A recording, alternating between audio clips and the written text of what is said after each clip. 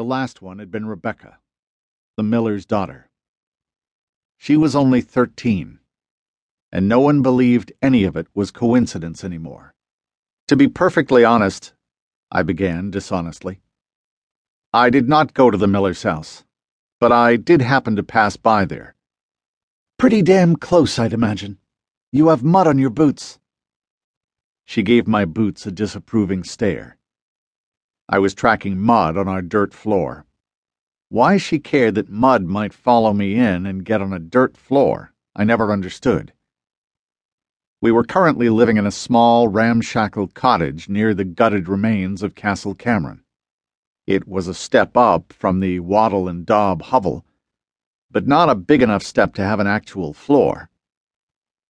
Ah, the luxurious life of a true aristocrat.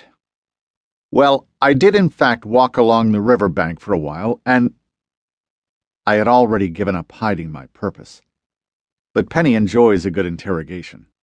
You walked so far you got mud all over your rear end, too. She was standing close now, and looked worried. Why did you think you had to sneak out? I didn't want you to worry. So waking up to find you missing from the bed after 3 other people have disappeared, and then waiting up until nearly dawn, hoping you would be back, that's not supposed to worry me? She seemed to be taking it well. I hadn't thought of it from that perspective exactly. You see, the idea was that you would not wake up, and thus when I returned in the morning you would never have suffered from all the worrying and such. It had made perfect sense when I formed my plan the day before. I had waited until after 9 in the evening, and once I heard Penny's distinctive snoring, I eased my way out of bed. I spent most of the night walking through the woods near the outskirts of the village, or sitting on the bank near the miller's house. Hence the mud on my pants. Penny wrapped her arms around me and leaned her head against my chest. She was upset, but not the throw-things-at-you sort of mad I had expected. I would have gone with you if you had just told me, she said softly. Sure, I would take my fiancé out on dark nights to hunt for a boogeyman that was snatching people away. When pigs started flying. Listen, Penny, I know you would go with me, but I can't drag you into situations like this. If something happened to you, I don't know what it would do to me. Turn that around and look at it from my perspective, was her reply. The conversation didn't go anywhere productive from there, but eventually we gave up and went to bed. She hadn't had any more sleep than I had, despite my clever plan. So we both slept late the next morning. As you might guess already, being the revered Count Cameron had not turned out to be quite the happily ever after I had expected. Actually, it was looking more and more like a lot of work. Since my grandfather's untimely demise, the estate had fallen into disrepair.